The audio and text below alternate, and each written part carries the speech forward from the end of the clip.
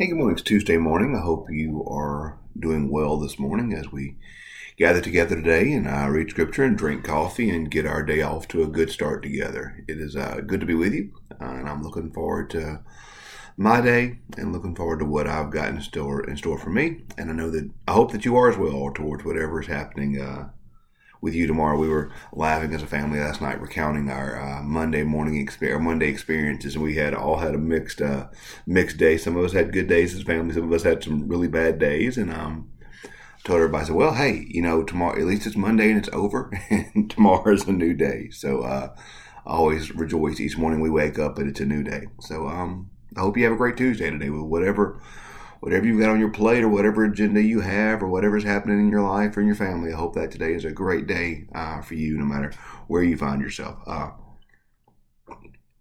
Today in our readings, we're looking at Jeremiah has been our assigned our suggested Old Testament reading the last few days.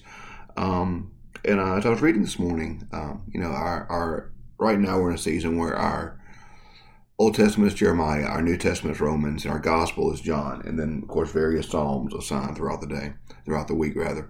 But reading Jeremiah this morning, and something really stuck out to me, or really spoke to me as I was reading. It's going to be Jeremiah 7. We'll read verse 23 through 26. Jeremiah 7, 23 through 26. But this command I gave them: obey my voice, and I will be your God. You shall be my people, and I will walk only the way that I command you, that it may be well with you.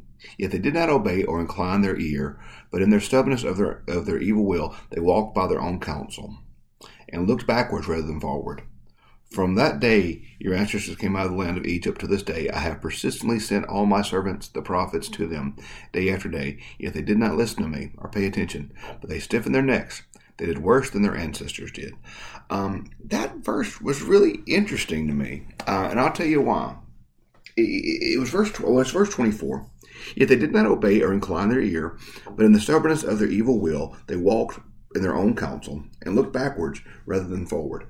Like I said, that was just such an interesting verse to me, because when you look at so much of the rest of the Old Testament, so much of the rest of the Old Testament I'm not remembering. Think about how many times we've recounted in our times together, particularly in the Psalms, how often they are told to remember that. And some of the Psalms recount the stories of Israel and all they've gone through, how God has delivered them, all their sins, all their failures, all the times they've done things wrong. And it recounts how God was their God and how God was with them in the midst of all these things. That's a pretty universal concept in the book of Psalms. And then look at the Passover. The entire construct of the Passover event is about remembering what they did, what happened when God freed them from Egypt. Remember so many of the laws. I think of all the time. Hear, O Israel, the Shema and Deuteronomy. Hear, Israel, the Lord your God is one. And you to teach these things to your children, and explain to them these things. We were once slaves in Egypt. So many of the commands in the Old Testament. Every time that happens, an altar is built, and an altar in that day is an unhewn pile of rocks, meaning it's just a collection of rocks. And you put them in the middle of the street, and you put them there so when your kids say, "Hey, Daddy, why is there a pile of rocks there?" you can say, "Well, we were once slaves in Egypt," and it's a way to remember the past. So it's interesting to me that so often throughout the Old Testament there's this call to remember the past, but here Jeremiah says this. They did not obey or incline their ears to me in the stubbornness of the heart. They walked in their own counsel and looked backwards rather than forward. What does he mean there? Well, interestingly, in the story, God through Jeremiah is recounting the past. He's telling the story of the past. But we can recount, to look back at the past here is something specific. This is during the Exodus. They had just been freed from Egypt, from slavery, and so now they were getting ready to go into the Promised Land, and God's calling them forward. Let's go to the Promised Land, to take the land that I promised you, to take the future that I promised you, to claim the gifts that I've promised you. And so often, there was this one specific passage after they had crossed the Red Sea and defeated the Egyptians, and there they are, and there's no food for them. They don't believe there's food for them to eat, and they say, "Oh, did not we have enough to eat in Egypt? You brought us out here to die." And the phrase is, "We sat beside the flesh pots," and I've always thought that was such an interesting alliterative phrase, beside the flesh pots. And they were desiring their slavery almost more than they were desiring freedom, because slavery was in many ways safer than freedom. Because slavery, you didn't have to really try. You didn't really have to dare. You didn't have to dream that. You didn't have to have faith. You just did what you were supposed to do that day and went to bed. Freedom is wide open, and it's great, and it's scary.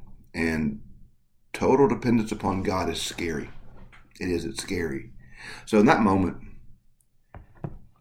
instead of looking forward to what God was calling the people in this new journey God was calling them to, they were looking backwards to slavery.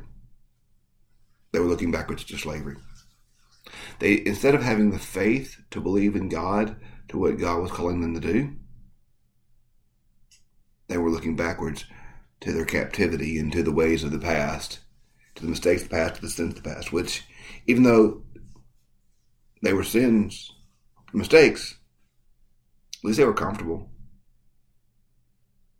And they were more desiring the comfort of their past mistakes and the comfort of their past slavery. They were desiring the discomfort of freedom and the discomfort of faith. Because faith can be discomfortable. Discomfortable, is that a word? Faith can be uncomfortable. Faith can be scary. Faith can be dangerous at times. Faith can be a lot. So I think this is such an interesting passage for us, as it makes us ask ourselves, are we looking more to the comfort of safety and the comfort of how things have always been done, or the comfort of where we've always been, to the fear or maybe even the danger of what new God's calling us to, of what new God is hoping for us? I've been thinking this week is about 1 year out from when COVID started.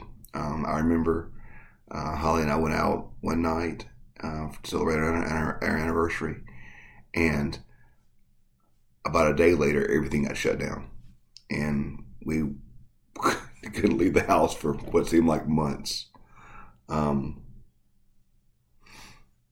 And so many of us are ready to completely. We're close, y'all. I tell people we're on the 5-yard line. Let's knock this out the park. Let's finish strong. We're so close to getting this over with. Let's finish strong. But so many of us are ready to move into what's new, what's different. And that could be a little scary, because I don't know what God's calling us to post-COVID. I know it's going to be different. I know the way I operate, the way our church operates, and the way faith operates. My fear is that some folks are going to be so fired up to come be at church when everything starts back. Others haven't been to church in a year, and they're like, "No, I'm fine. I haven't been here in a year. I really missed it." I think a lot of things could be different. And I think for us as Christians, I think our mission post-COVID,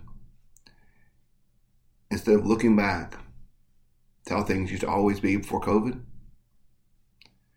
is to look ahead to what God's calling us to. Look ahead to what God's calling us to. So don't let the past, don't let the comfort of the past, and don't let the way things were always done before preclude us or keep us from being faithful to whatever it is that God is calling us to do in this moment.